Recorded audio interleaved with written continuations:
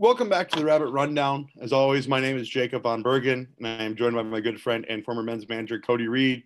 Cody, how you doing this week? Doing pretty good. We're already about a quarter of the way through the Summit League schedule, which is crazy.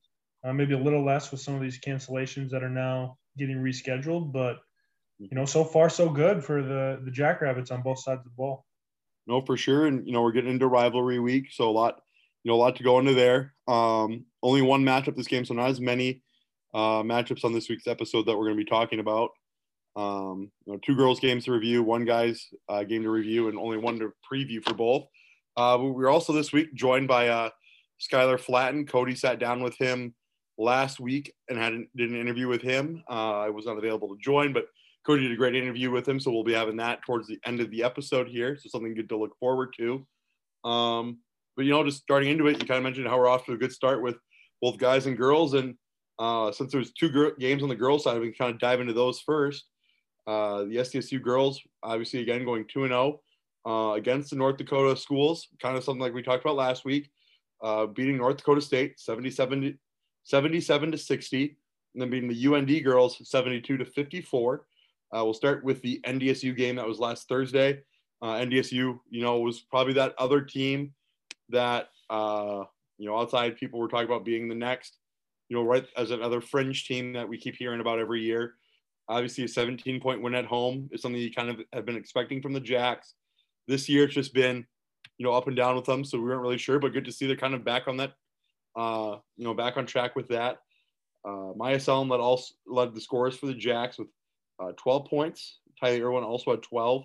11 points for Paige Meyer, and then 9 for Nelson and 8 for Burkhart. I guess for you, Cody, what some of your initial takeaways from that NDSU girls game? Yeah, so that game, I think it was another example of the Jacks continuing the consistency that they built on, in the opening week of the Summit League when they traveled down to UMKC and Oral Roberts.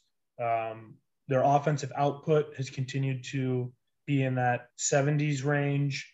Now that they've got everyone back in the starting lineup that they're, had wanted to have at the beginning of the year. And they've really kind of hit their stride on the offensive end. I think I was looking at something recently. They are, in the Summit League, I think for scoring, they are third now. And then in field goal percentage, they're second, and they're actually leading in 3-point field goal percentage. That's for the overall season statistics, not just conference play. But just really getting back to their winning ways on the offensive end. And I think that's the biggest takeaway I had from this game. And I guess another thing worth noting, the Go Jacks women's basketball page tweeted out a couple interesting stats the last couple days. In conference play, all 5 starters are averaging at least 10 points a game. Tori Nelson with 10, Maya with 10.8, Peyton with 11, Paige with 14, and Tylee with also 10.8. So, they're getting from their starting 5, something we didn't really see a whole lot of in, non-conference play. They're getting, some consistency, like you said, with all 5 girls. And that's going to be key for them throughout the years. Just obviously, Paige is going to have off nights as a freshman. But, knowing that there's other players around that can help pick that up is awesome. And another thing that I saw they tweeted out this week was that they rank 10th overall in total assists this season with 237. That was, like I said, ranked 10th nationally. Paige Meyer leads the team with 58, followed by Peyton Burkhart with 28. So, interesting that, there's 2 really good stats to kind of show that, they play well as a team and you're not relying, too much on one player. Obviously, if all players are averaging 10 plus and everyone's kind of around that 10-point mark, you're going to have off nights, but you're going to consistently be able to put up good numbers if you're going to have that kind of output from that many players. So just good to see that they're kind of getting back on that roll, kind of what we expect from them. Obviously, we talked about how there's probably not going to be a 2-bid league this year, but, we've still seen SDSU not lose a basketball game in over a year in conference play, in regular season conference play. I should, add that every time. But, they're going into their toughest test this week with USD, which we'll get into. But with, NDSU is another solid win. And just like you said, consistency and teamwork there was kind of a big thing for him. Yeah, and I think another thing with this NDSU matchup is a stat I saw is that the Jackrabbits have won the last 16 meetings with the NDSU women, which, that's throwing in maybe a couple times playing them in the conference tournament. That's probably 6 or 7 years in a row that they have, not lost to this team. Obviously, there's another matchup still this year, but for a school that is your rival, maybe not as much in women's basketball, but still a school rival. It's awesome to, be able to have 16 in a row against them. And, going back to what you said, I think this is, with the UND game, I think they ended up having 19 consecutive regular season Summit League wins, going back, over the course of 3 different seasons now. And so the consistency within the league is kind of what we've expected, and we've gotten that, up to this point. No, for sure. And you're kind of continuing on that. I'm guessing it's not as long of a win streak, but like we mentioned earlier, they beat UND women again, beat them 72-54 on Saturday at home again at Frost. All scores were led by Peyton Burkhardt with 15. The rest of the team was 12 points for Paige Meyer, and then 10 for Tylee Irwin. No one else, Haley Timmer scored 14 off the bench, but no one else scored double figures in that one. And in this game, it looks like, SDSU used their entire bench just because for the last few minutes, because it was kind of out of hand. So I guess any other, major takeaways? We kind of expected something like this going into the matchup. We didn't expect, we expected SDSU to win kind of decisively if they wanted to keep showing that they are kind of the top dogs. You got them above 500 with their overall record, but any major takeaways for you from this game? Nothing major other than, they've continued to be able to play all of their starters and not overextend minutes. Tylee ended up playing 31 minutes in this game, but she was the only person that played over 30 minutes in either of those 2 games against the North Dakota schools. And so that's good that they've been able to have a, deep bench rotation and have people come in and contribute off the bench and not have to overextend anyone just because, last year, especially, they had a couple injuries towards the end of the year. And, I don't think that's necessarily correlated with how many minutes everyone played, but it certainly can play a factor. So it's good to see that they're being able to balance those. And I think this is also kind of a bounce back game for Haley Timmer. She had maybe quieted down a little bit from the start she had at the beginning of the year, partly just because other people coming back had a little reduction in minutes, but good to see her still, be able to go out and score 14 points in a game where, Maya didn't shoot the ball very good, and she only scored 5 points. So good to have someone, step up. And I think Tori Nelson was also in foul trouble, so she could kind of slide in for her as well. So just a good, young player for the Jacks that stepped up when they needed her. No, for sure. And, all non-conference, we were talking about how, we were looking for when Maya came back and all that kind of stuff. And it probably got repetitive and kind of annoying that every week we were talking about how, she's important and it's hard to, look at this Jacks team without her playing. But now you see why. Even on an off night for her, where she goes 1 of 10 from the field and scores 5 points total, the Jacks still win 72-54, leading by 25 at one point. So, it just shows how valuable just overall to the team that she is, whether it's, her scoring or just, the attention she draws. So I'm very interested to see how it, goes into this next week's game on Saturday. But there is a reason, obviously, we were, talking about her so much in the non-conference, even though she wasn't playing. And now we're kind of seeing it in conference play now as they're 4-0 going into, their biggest game of the conference season. At least it validates kind of why we talked about her, I guess. Yeah. And so in this game, like you said, she only had 1 bucket from the field, but she had 5 assists. And so she's finding other ways to contribute. And I think just the confidence she brings to the other players when she's on the floor, just by the way, she carries herself, and then also the defense has to focus on her, and it opens up lanes. And I just think, especially with her back on the court, you haven't seen this kind of stagnant stretches. Yep. That the Jacks had in some of the non-conference, and part of that is, the opponents and the tier of the opponents they've been playing. Obviously, in league are not quite, all of the teams that they played in the non-conference schedule, but just the rhythm on offense and the flow there seems to be a lot better since she's gotten back into the lineup.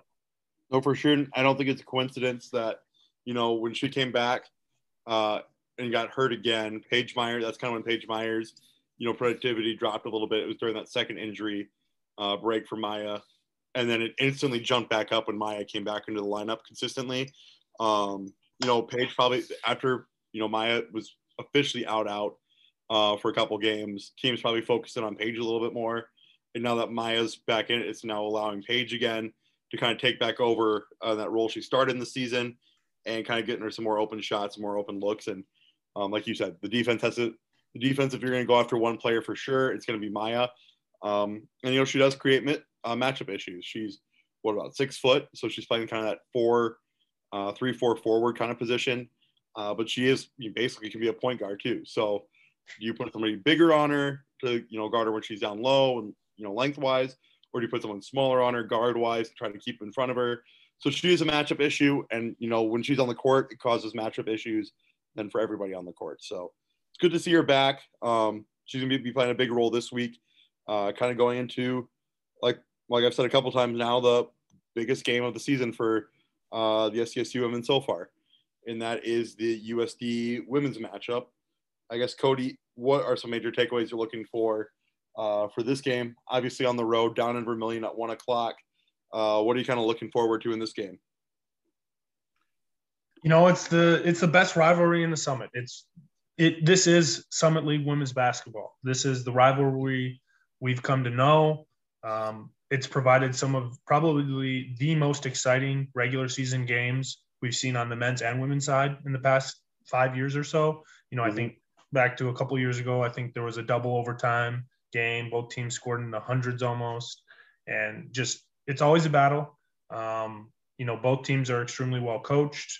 They have, some of the best talent in the Summit League. And it's just a really fun, almost celebration of, women's basketball in the state of South Dakota because of how talented both these teams are. And I think it's going to be a hard fought game. Anytime you got to go down to Vermilion, it's never going to be easy.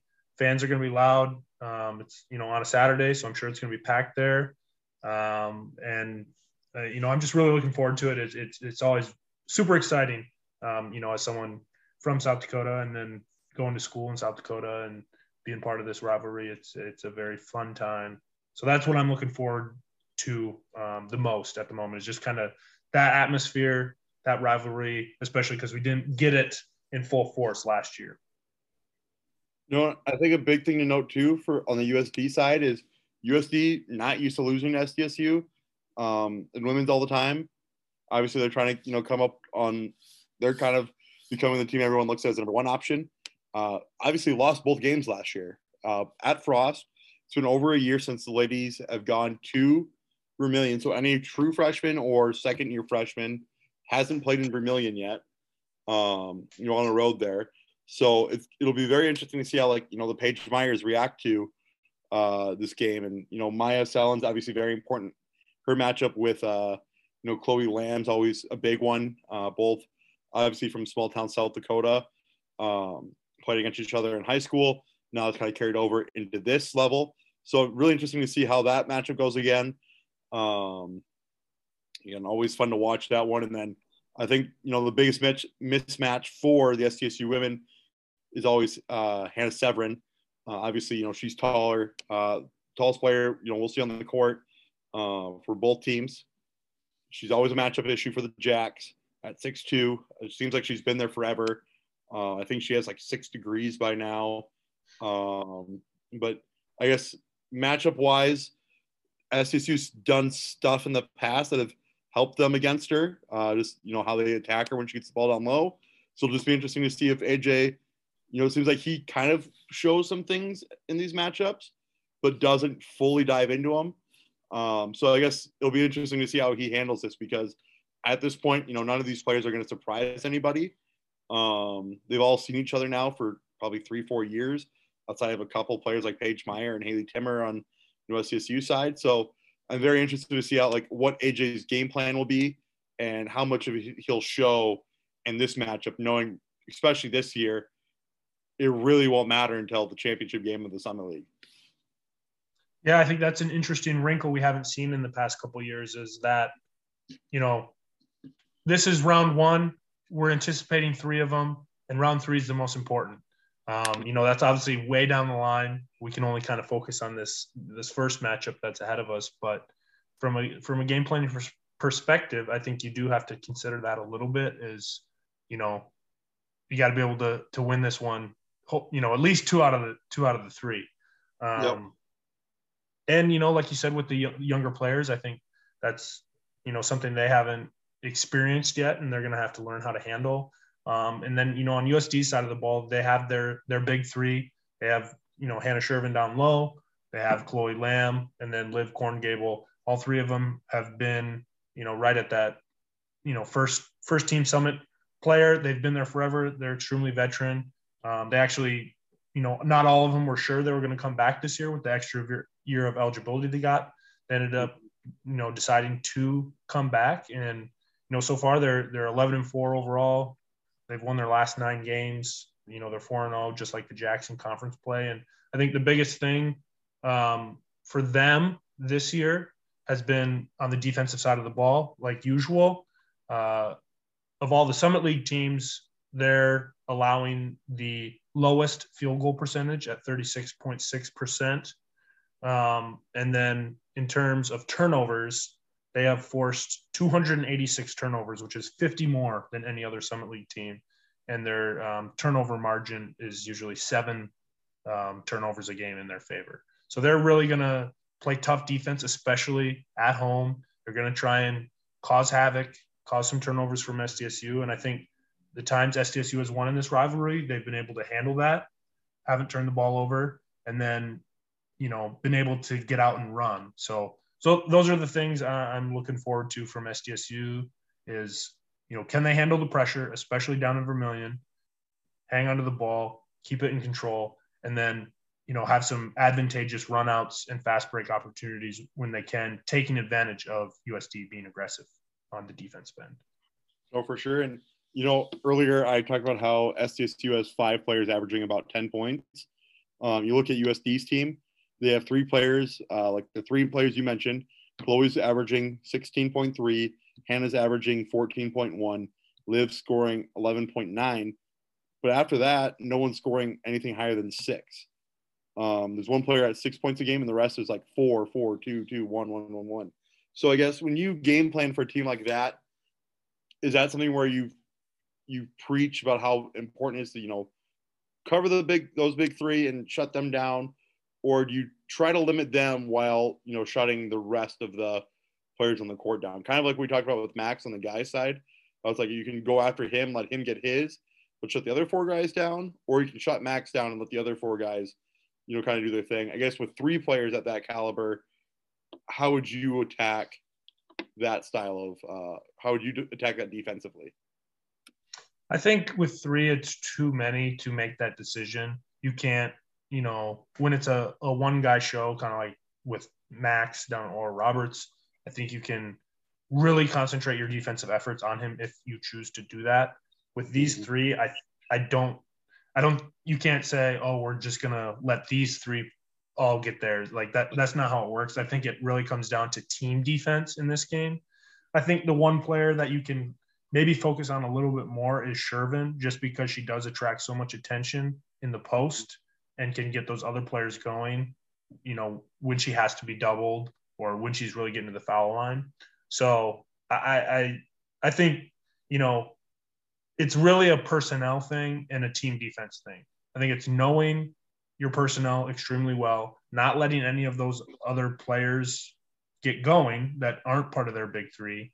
But I don't think you're like intently focusing on, saying we're going to let these 3 people do their normal thing and, not let anyone else score, or we're going to, let everyone else score and not let the big 3 score. I think it's just a really good team defensive effort that is going to get a W with maybe some wrinkles for Shervin. Nope. That sounds kind of like what I was thinking. nothing too, groundbreaking. I don't think, since we've seen these three players against SDSU now for 5-6 years. So I guess the only other thing is, we've seen success against them. You get Hannah in foul trouble. Jacks just can't be afraid of attacking at the rim, because when they do, settle for jump shots, that's when they usually fall in a little bit of trouble. But if you stay aggressive, attack her, she will foul a lot. She gets in foul trouble, I think, a lot of the games when players aren't afraid of going at her. Peyton's been capable of, playing against her. So yeah, I think you stay aggressive, you go after, Hannah, and then you just hope Maya can, stay in front of Chloe. They know each other long enough that she should be able to at least stay with her, limit her to the best of her ability, just like I'm assuming they're going to have Chloe try to do to her. And they just kind of go from there, because if you slow Chloe down, she gets a lot of assists, and she does a lot of other things for the team, other than, Hannah gets about 7 assists a game as well. So they do play that inside-outside game. But, you limit Chloe, you limit Hannah's maybe passing out of the block, get her in foul trouble. Jacks are capable of winning this game again. They obviously did it twice last year. So I'm very interested to see how this game goes, and it'll be nice because they aren't playing at the exact same time like they have, the last couple of weeks. So you can watch games with a sole focus. And, if people are really feeling frisky, you can go down to the game in Vermilion at 1 and then get right in your car after that, drive up to Brookings and see the guys game. Yeah, I think that's the ultimate Saturday, right? Exactly. do the 2-for-1, get both rivalry games, in Vermilion and Brookings. And it is nice, like you said, that we'll be able to watch both games not at the same time, because, most of the Summit League slate, that isn't the case. But yeah, it's just a really fun matchup. The fans are going to be out for both the men and the women, and excited to see, what round 1 bears, knowing that there's probably going to be 3 of them. Oh, for sure. And, with that being said, I don't have a whole lot to add to what we said. We can keep rambling, but I think the best thing here is now to move on to the lone guys game from this past week. SDSU men continued their win streak in conference play by defeating North Dakota State. Again, we'll make a note of it quick here. Noah obviously didn't play again. There's not a whole lot to speculate on at this point. Not a whole lot's out there. So we're just going to kind of, got to mention it, but we're just going to, as long as he's not playing, that will probably be the extent of what we discussed. So there's really no point in trying to speculate on anything too much, because there isn't anything out there. But overall, great team win. Always tough to win in Fargo. It seems every time these teams play, it comes down to the wire. I think the last 4 games have been decided by a total of 4 or 20 points or something weird like that. There was some stat where every game comes down, it seems like single digits. And, SDSU got out to another big lead like they did against Oral Roberts. And about midway through the second half, they gave it up. And at the end of the game, had to kind of take over. We saw probably Doug Wilson's biggest sequence, offensive to defense, of his career at SDSU to end the game with the inbound crossover dunk, left Greasel on the ground, and then on the other end with the block to seal it. I think that sequence alone put Doug back in the Player of the Year conversation. He's putting up the numbers to do it, but I don't think people have respected it the way they should because of how good Baylor and others have played. But I do think that got him back in the conversation.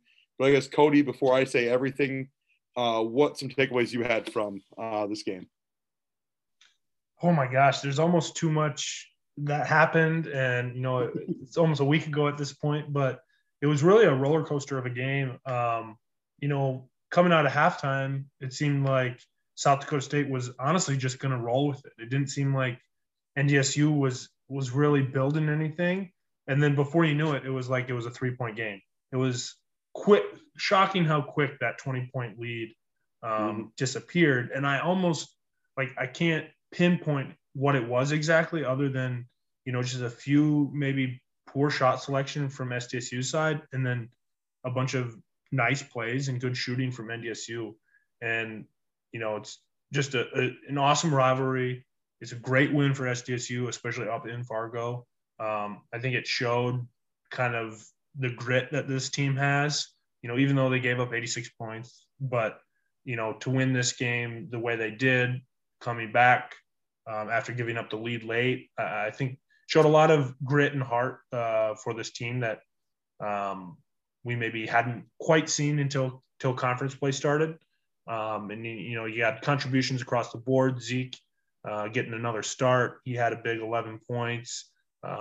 Mims came off the bench, shot the ball, 3 for 3 from the 3-point line, free throws to seal it. He had 13 points. And then, Luke Apple off the bench as well had huge game, couldn't be stopped on the offensive end. And that's, not saying anything about Baylor's performance. So it really, or Doug's. And yeah, it really was a full team effort, a great win. Like you said, no matter what, at any point in this rivalry, even if the game's out of hand, it's going to come back and somehow be a 1-possession game with a minute to go. No, for sure. And the weird thing I think about this game too is, we've talked about how SDSU's big men have kind of dominated every game for them. And, between Matt obviously went scoreless, fouled out. So that kind of led to his, limited time on the court. But between Doug and Luke, they scored 34 points on what looks like, nearly perfect 19 shooting. shots. 16 of 19 shooting. So very efficient for them. Doug went 7 of 9. Luke went 9 of 10. And really going into this matchup, I talked about last week how this is probably the one team that SDSU doesn't own the matchup advantage down low. And they still went out and dominated down low. I think we're seeing a transition into the style of play where, they were very guard outside the 3-point line. Then they'd kind of get it down low and then maybe pop it back out. I think when, Doug and Luke are going the way they were in like a game like this, they almost play inside and dominate the ball down there. And then if they collapse, that's when they kind of kick it out and get those open shots. And guys like Matt, that's kind of where I think he fits in his role best with, like you said, 3 for 3 from the 3-point line, 13 points. He's going to be that kind of that spot up shooter. Just kind of put him in the corner that Luke or Doug are attacking on the block. Let him get open or just let him sit there when they collapse in, get it out, let him shoot. And then you brought up Zeke. Obviously put back in the starting role, 11 points. But I think the big thing to note, 40 minutes. Him and Baylor played the entire game. Obviously, when going into it, you only play once this week, you can kind of get away with being like, okay, hey, go out there and play some extended minutes tonight. You can get away with it knowing you don't have to play right away on Saturday. But just shows the confidence they have in Zeke. He went 5 of 9 from the field. Like you said, 11 points, 1 of 3 from 3, 6 rebounds and 4 assists. So he's doing more than just scoring as well. He's also a big defensive player. I know he got some good matchups throughout the game. Easley, isn't expected to shoot a lot, went 1 of 2, 3 points. He got in a little bit of foul trouble, but really, he's kind of that main guy you expect on defense. But when he got in foul trouble, Zeke kind of stepped up, and just overall great team win. When SDSU is scoring 90 points, they're going to be hard to beat this year.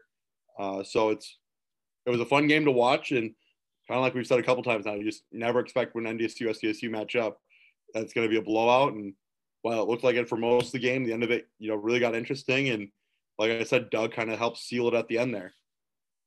Yeah, it was an awesome game, awesome sequence by Doug at the end. Showed his playmaking ability on both ends of the court, why he has been a conference player of the year. Big players make big plays in big moments. That's exactly what he did. And, I think he hit the nail on the head with a lot of things there.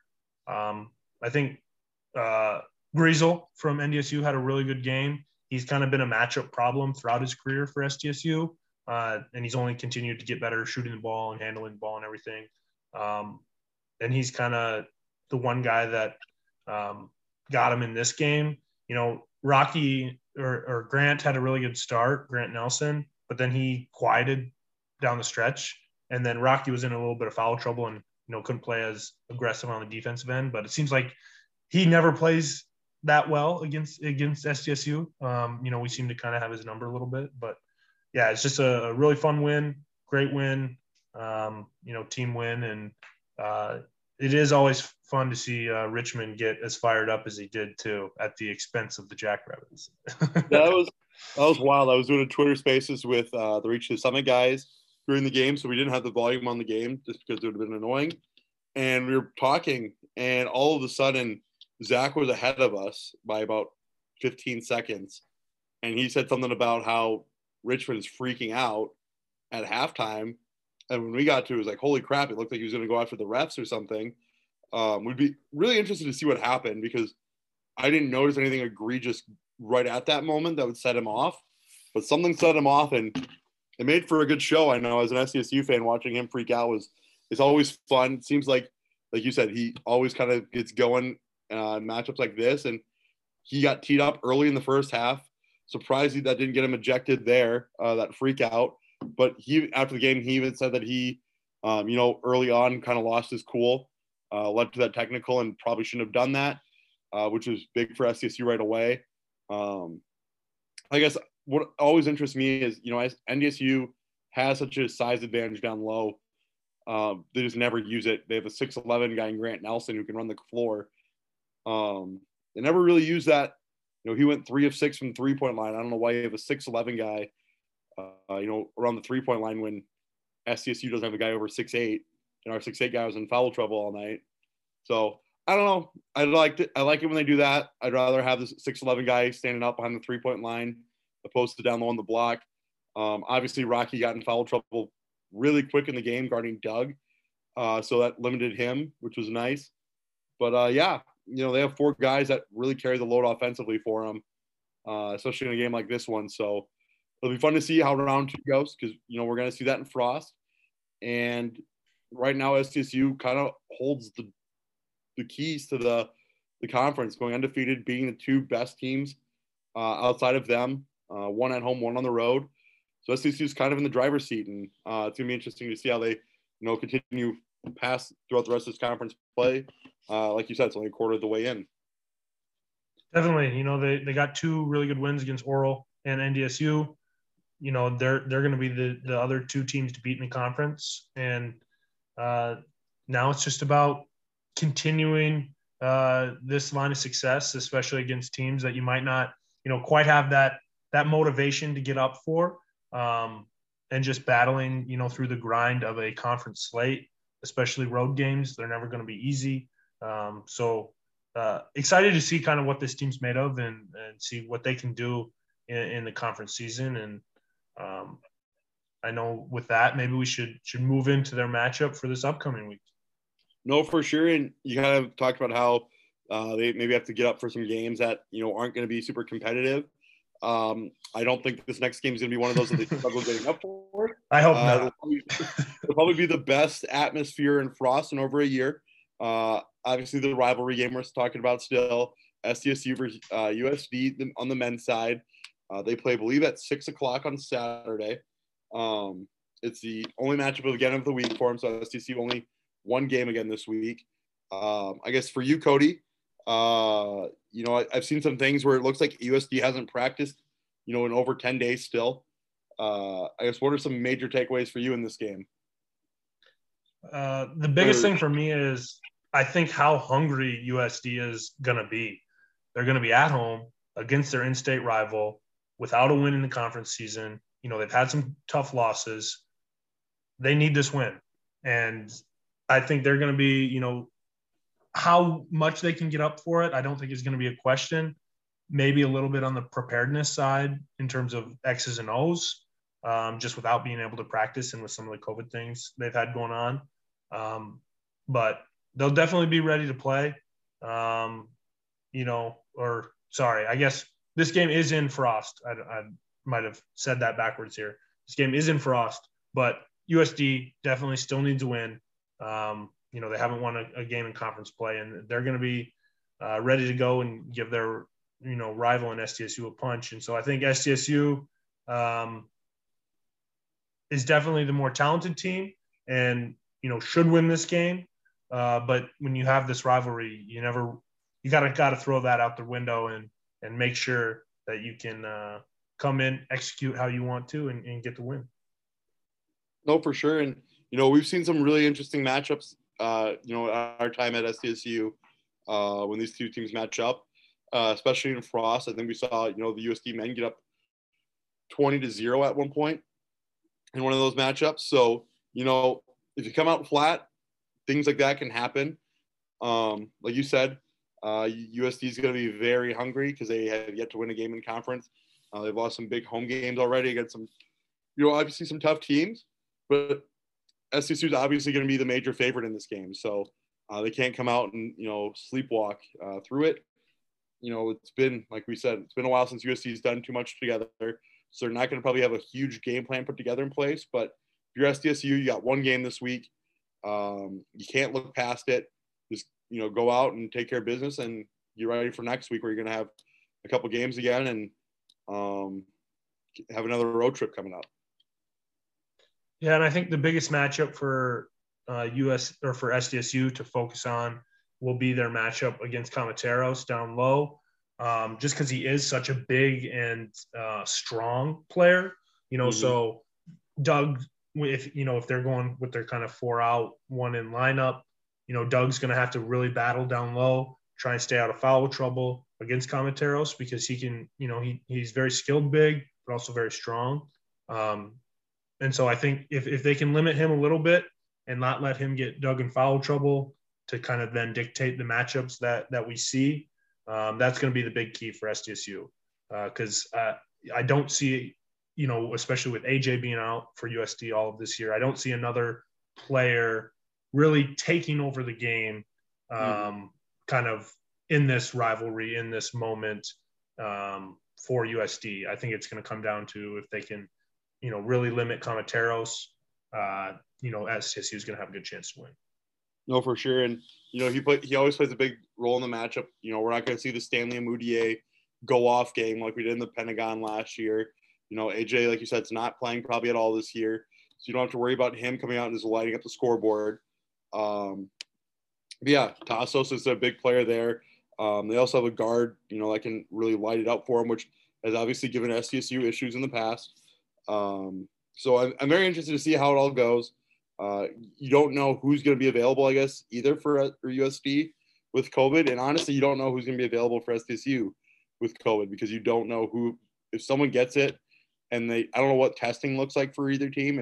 If you're vaccinated, if you're getting tested every day, if it's something they, just test you if you show symptoms. But they have a guard, Cruz Hunt. He's averaging about 13.7 a game.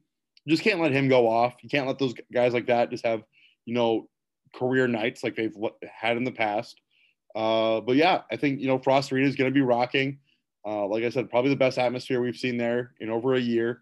So I'm very interested to see how this game goes. And I'm excited to see how Frost looks and sounds on Saturday because there's no football. So should be, everyone in Brookings, everyone in the surrounding area should be getting to the game and should be, making Frost loud.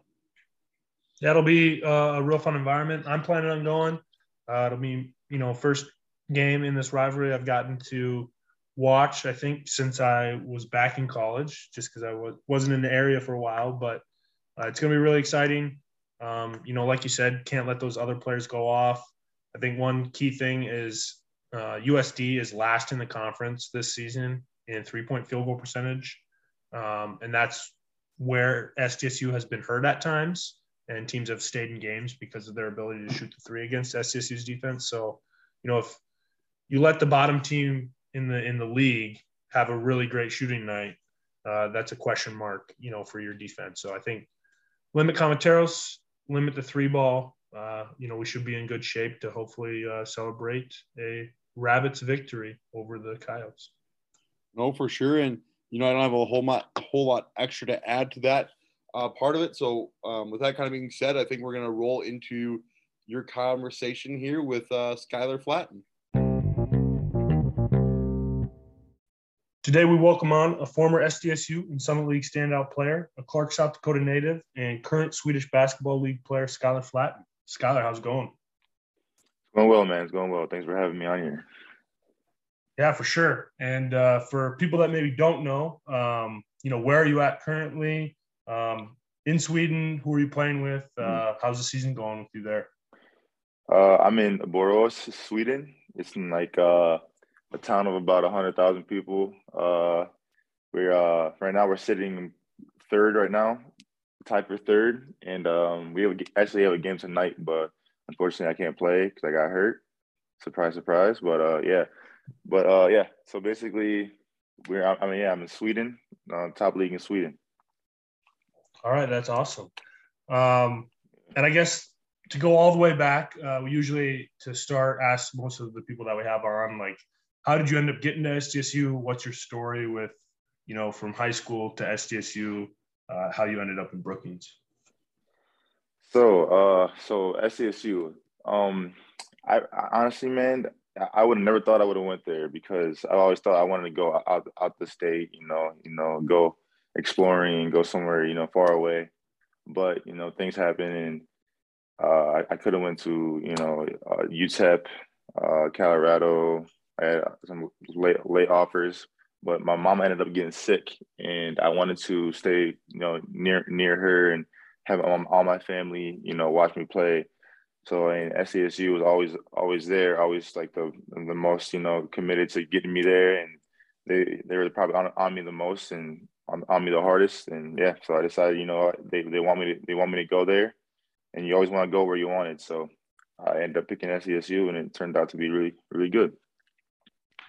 Yeah, for sure. And at SDSU as a kid or player from South Dakota, maybe talk about what maybe if it means a little something different for the people that are from South Dakota playing at South Dakota State, compared to some of the other guys that come in from elsewhere. Right.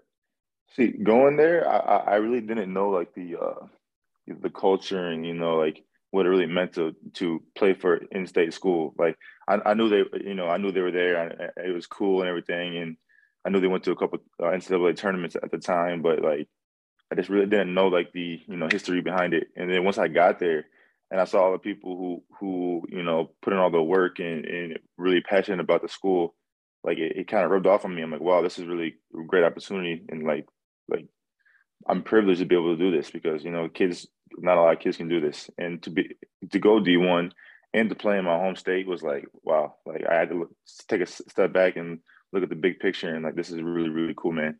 And then to have my family be able to come to every single home game, and a lot of my best friends went to the same school, so I mean like I really had the ultimate college experience when it comes to my people that I love and love me around me. So it was really cool. And on the other end of things too, you know how it goes when you go to an in-state school, you got people who love you and people who hate you. It's not really in between. It's always always on the each end of the spectrum. So that was kind of fun to have that too, to like prove people wrong that I'm not just a kid who got offered because I'm in state. Like I actually, I could play with these guys, and yeah, it was really cool to do that. Yeah, definitely. It's always awesome, that your whole family could go to a lot of your games. And so you ended up being at SDSU for I think 6 years because you had red shirt, medical red shirt, something that you didn't see very often. But now with the COVID rules, we're maybe seeing a lot of guys that are going to be able to do the same thing, on the SDSU team. Matt, Alex, some of those guys have the opportunity.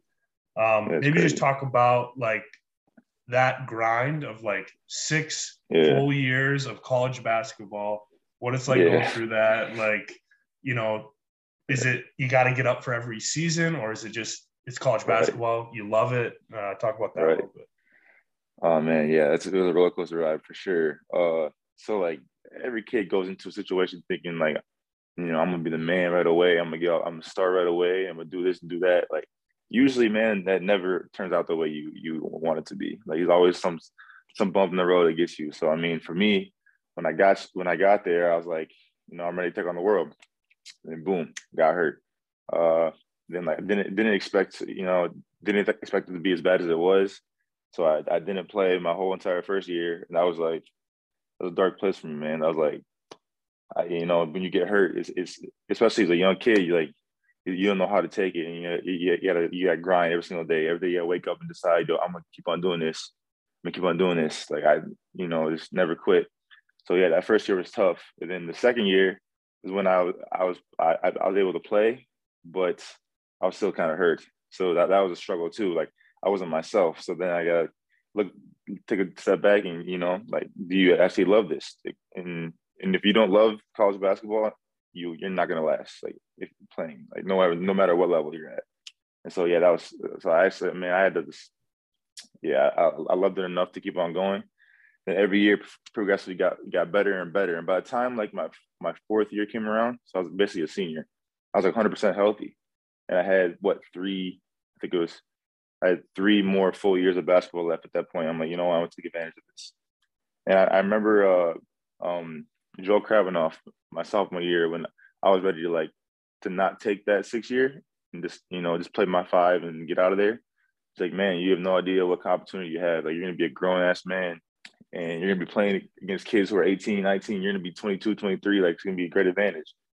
I never thought about that. So then, yeah, I ended up staying for 6 years, and it kind of flew by, man. When I look back at it, I'm like, wow, like it flew by so fast. Like, I talked to Mike Dom all the time about it. He was there for 5 years.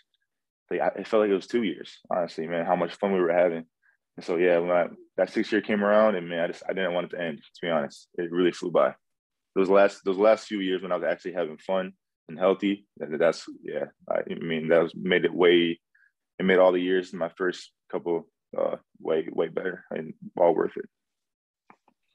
Yeah, for sure. And once you were fully healthy, I think a lot of Jackrabbit fans saw all the potential come out, and we saw it, and it was awesome. Right. With the threes and the highlight reel dunks.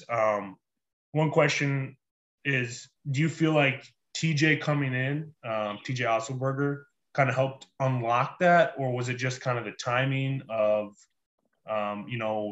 getting healthy and everything, or maybe talk about kind of the differences between Coach Nagy and Coach Otzelberger? Right. That's a good question, man. I get that a lot, actually. So, I mean, they're very different coaches. Obviously, you know them both. So basically, Nagy, like, he had a lot of confidence in me from the jump. He always used to tell me, like, you're gonna be great. I know you are. That's why I got you here. It is a tough situation. I was just hurt. Like, nothing you can do about that. And then obviously, when you are hurt, you do lose confidence, because you don't know whether you're not whatever part of you's hurt. You don't know how you have confidence, and if it's going to give out of you anytime. So I mean, yeah, it was just a timing thing. I really think that if I was healthy with Nagy, I would have been the same exact player. But I'm gonna give credit to TJ too. Like, he does a really good job of getting people to play to their best potential, and that's obviously look at his resume now. Look at him at Iowa State. I mean, are they still undefeated, right? And it's his guy. Oh, maybe. Oh, yeah. Yeah. It's his guys. I So. think. Like, yeah, I think he knows how to get that out of you. And I mean, so credit to both coaches. They're both very different. TJ's a guy who is more. He talks to you a little bit more and likes to joke around with you a little bit more and all that stuff. But Nagy's a dude who's like all about business, and they're both great guys. So I mean, yeah, whether or not if you would have flipped the situation, if Nagy would have came in for TJ, it would have been the same exact thing. Mm-hmm. And now I'm going to take you through a situation here. So it's a timeout. It's a close game. You're in the lineup at the time, and probably more so with Coach Otzelberger. He's calling the backdoor alley-oop play, where you get a screen. You're going to get the chance to get a highlight reel alley-oop. What's going through your head, and how did you stay in the air for so long on those plays? Because it seemed like no matter how high the ball was thrown, you were coming down with it, and the arena was getting loud. Oh, man. Bro, you have no idea how nervous I was when he calls those plays. Like, I might make it look cool, like all smooth and stuff, bro, but in the back of my head, I'm thinking, like, do not drop this ball. Like, do not – like, don't miss this. Don't let it slip out of your hand. I'm so nervous in that corner, but I make it look like I'm fine. But my one thing I do is, like, I try, the guy who's guarding me, I try to, like, make it not obvious that it's coming, because, ATOs after timeouts, like, everyone knows there's a backdoor cut or some type of play. So I try to make it look not as obvious as possible. And then, yeah, when they throw it up, I jump as high as I can, as hard as I can, and I don't know, man. It's kind of like I kind of like black out once, like, it's in the arena when we had like 13,000 in there. It was like, it went by so fast. So when I caught it, dunked it, like, I kind of, like, after it happened, I'm like, whoa, what just happened? Because it was like one of my first. I was like I think it was like my senior year when I first did it. It was like, yeah, it was really cool. It's a real moment for me. But yeah, I just try to I just try not to drop it, really. Yeah, whatever you were doing, setting up the defender, it worked way more than it probably should have, and that's credit to you. No, yeah, for sure. Thanks, man. But so yeah, your time at SDSU, 6 years goes by really fast. You end up then getting an opportunity to play in the G League. Now you're playing, overseas. Maybe talk a little bit about the difference between, G League, overseas, and kind of professional basketball now that that's what you're doing. Right, yeah. I mean, there's a big difference between European basketball and your overseas G League basketball. See, like, when in the G League, a lot of guys it's a numbers league. So obviously you can see now that a lot of guys are getting call-ups. A lot of guys are averaging like 20-plus points. The spacing is so much space. So, like, scoring really is a lot easier in the G League. But people underestimate it because I honestly think it's the second most talented league in the world. I don't think it's the second best league, but I think it's the second most talented because G League dudes are great. Like, they're amazing. They can go overseas right now and make, a boatload of money, even though they're making, the G League salary. Yeah, so people underestimate it a lot. And so, like, overseas basketball is really, really it's grindy, man. It's a lot of people don't understand how, like, talented these guys really are, but they're so physical. Like, the defense is like crazy over here, like the rotations, and I've never had to play defense like this in my life. Like, every single possession, like, you can't take anything off because there's always some type of back cut, flare screen, stagger screen, like, that you always have to worry about. Like, in college, you can get away with, like, sitting in the corner and kind of, taking a little break. Like, here, it's constant. So when I first got here, I was like, my head was going, like, spinning. But now it's gotten a lot easier now. But yeah, it's a really different game, and they're both really cool, different styles of basketball. And it's kind of a blessing I've got to, experience both.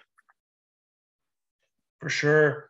And it's awesome that you've been able to kind of, keep your career going even through some injuries, and it seems like you're having a really good year this year. Do you have any teammates or, anyone from back in the US that you were connected to before you got there, or is it just kind of, the team that wanted you and you signed with them, or how'd that process go? Right.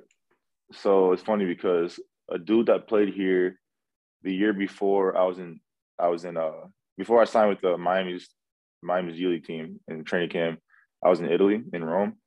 And the dude that was here before in Bordeaux, Sweden, he was here the year before he went to the Italy team. So I met him, was a teammate with him in Italy.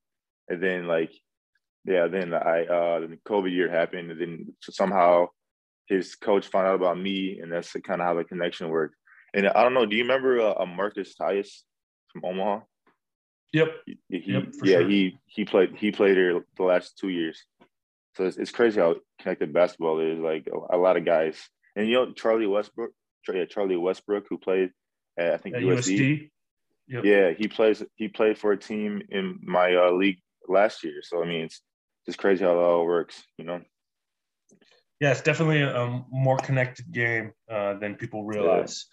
Yeah. As we're winding down here, I just have a few questions left. One question going all the way back to probably before you were at SDSU. You played for the Schoolers, I believe, right? Yeah, I did. Yeah. And so I got to think that Schoolers team probably, before your senior year had, I think Lane was playing on it. Zach Hansen was probably playing on it. You guys definitely had some dudes. Did you guys, surprise anybody in some tournaments, or do you have any memories from that? Because I have to imagine, from being from South Dakota, sometimes you're a little, underrated. But there was a lot of guys that wanted to play D1 basketball. Yeah.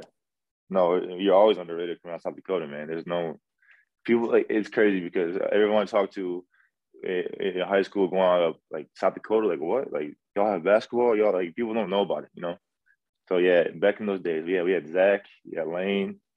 We had a lot of dudes, man. A lot like Cole Anger, remember him? And we had him. We had a lot of dudes who, like, went on to play like Division I football and stuff like that. So we were an athletic team. It was fun. Yeah, we played, I think, the Oakland Soldiers. They had Jabari Bird and Aaron Gordon, and we ended up beating those guys. So that's a pretty cool memory of of that. But other than that, man, it was so long ago that I don't think I remember beating any other like big teams like that. But we did most tournaments we went to, we win. So like Howard Pulley, we almost won. We played Anders Broman when he was at Howard Pulley and Tyus Jones. I think we beat them. So yeah. Yeah, I just dropped that one on you. I know it was a little bit of a surprise, but I just wanted to see if you had any good stories from there. And that's kind of all the questions I had, for you. It was great catching up, and good to reminisce on some times at SDSU. And good luck with the rest of the season in Sweden. Thank you, man. I appreciate you having me on. I had fun, bro. Thank you. And that was Cody's conversation with Skylar Flatten. Thanks again to him for joining us this week.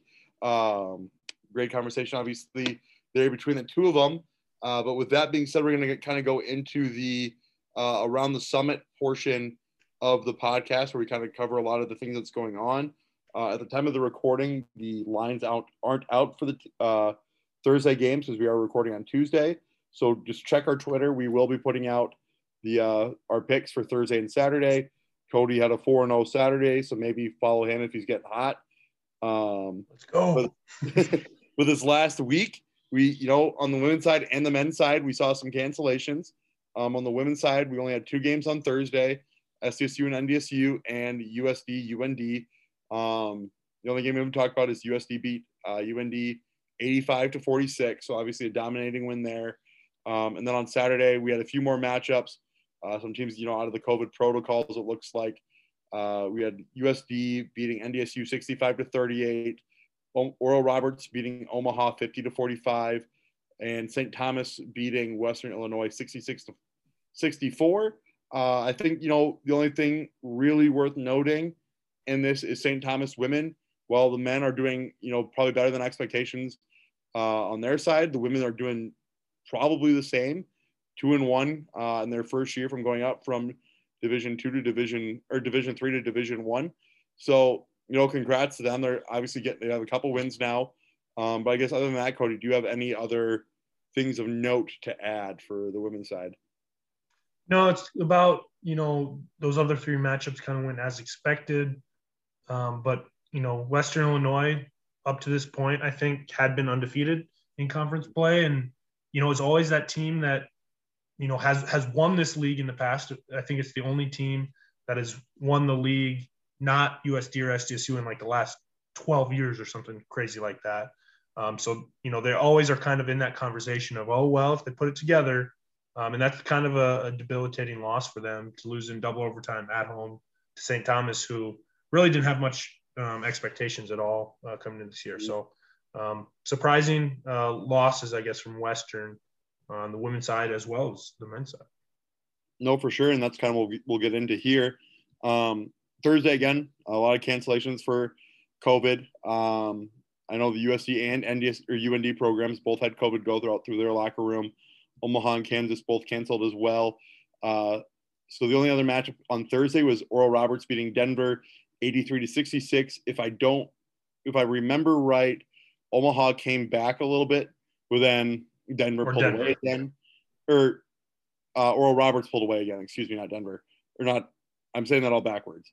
Denver came back on Oral Roberts, but then Oral Roberts pulled away late in the game. So obviously not a huge surprise there.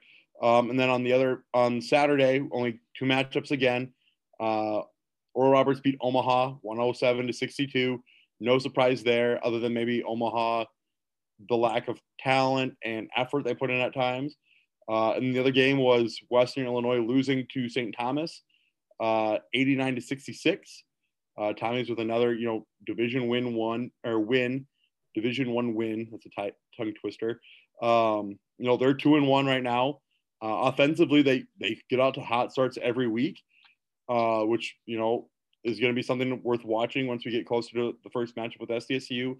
But I think the other thing worth noting in that game is, as great as Western played in the non-conference, I don't know what that team was or where they are now, but they are not – at this point, you have to lump them in that 3rd or 4th tier set of teams, because they just haven't shown it in conference play when it matters. And, you know, it's all great when you play well in the non-conference, but those are probably a lot of teams that, you know, come in sleeping on you a little bit when it comes to the upper level teams.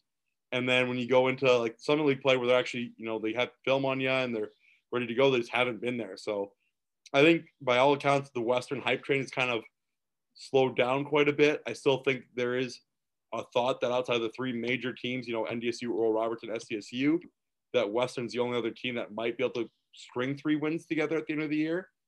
But I mean, yeah, the start of conference play for them being 1-2 is just surprising, and their losses have been, you know, head scratchers. Denver hasn't looked good outside of their one game with, you know, St. Thomas and their, you know, win over their one win at the buzzer beater. But yeah, I guess what's your thoughts on those matchups and those kind of results? Yeah, I think you know, the Oral Omaha game is about as expected, other than maybe that large of a, you know, a 40-some point game. It's probably not expected.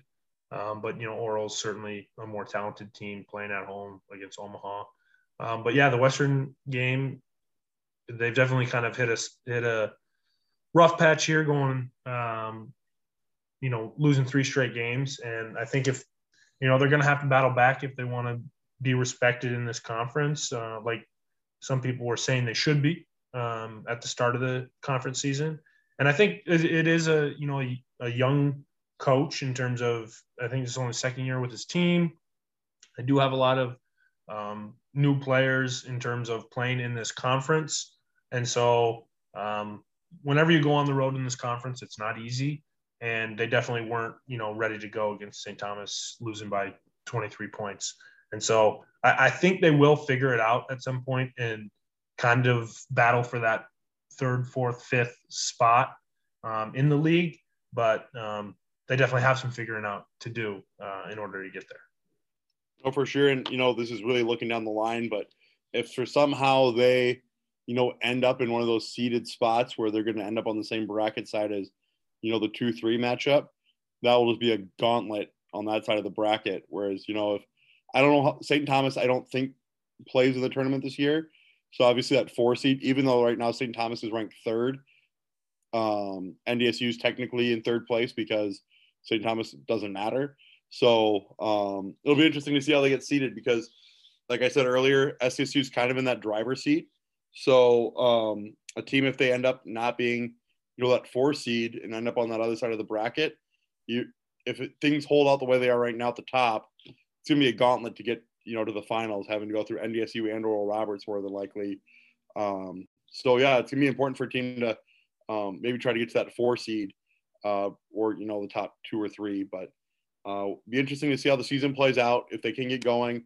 I think with Omaha, you know, you expect better from them just because, you know, coaching wise that they have a guy in place that knows how to get it done. But just for whatever reason, the guys that are on the court just aren't meshing well together this year. I know they have a lot of transfers at the, you know, in the guard positions, but it just seems like at times the effort isn't there. A lot of things I've been reading and hearing, just things just aren't good on Omaha right now. But I guess we'll see how the season plays out and how things shake out there. But you know, that being said, I don't really have much to add to the around the summit, and that's where all we really have for today. Like I said, check us out tomorrow on Twitter. We'll be putting our picks out. Maybe follow Cody's picks a little bit more than mine because he's doing quite a bit better than me right now. He's 2 games ahead of me in our overall standings. He went 4-0 on Saturday, so he's got a good handle on how things are going right now. But with that being said, we'll see everybody next week. Follow us, like, subscribe, all that normal stuff you do with podcasts. Leave us a comment, 5-star ratings, and we will see you next week.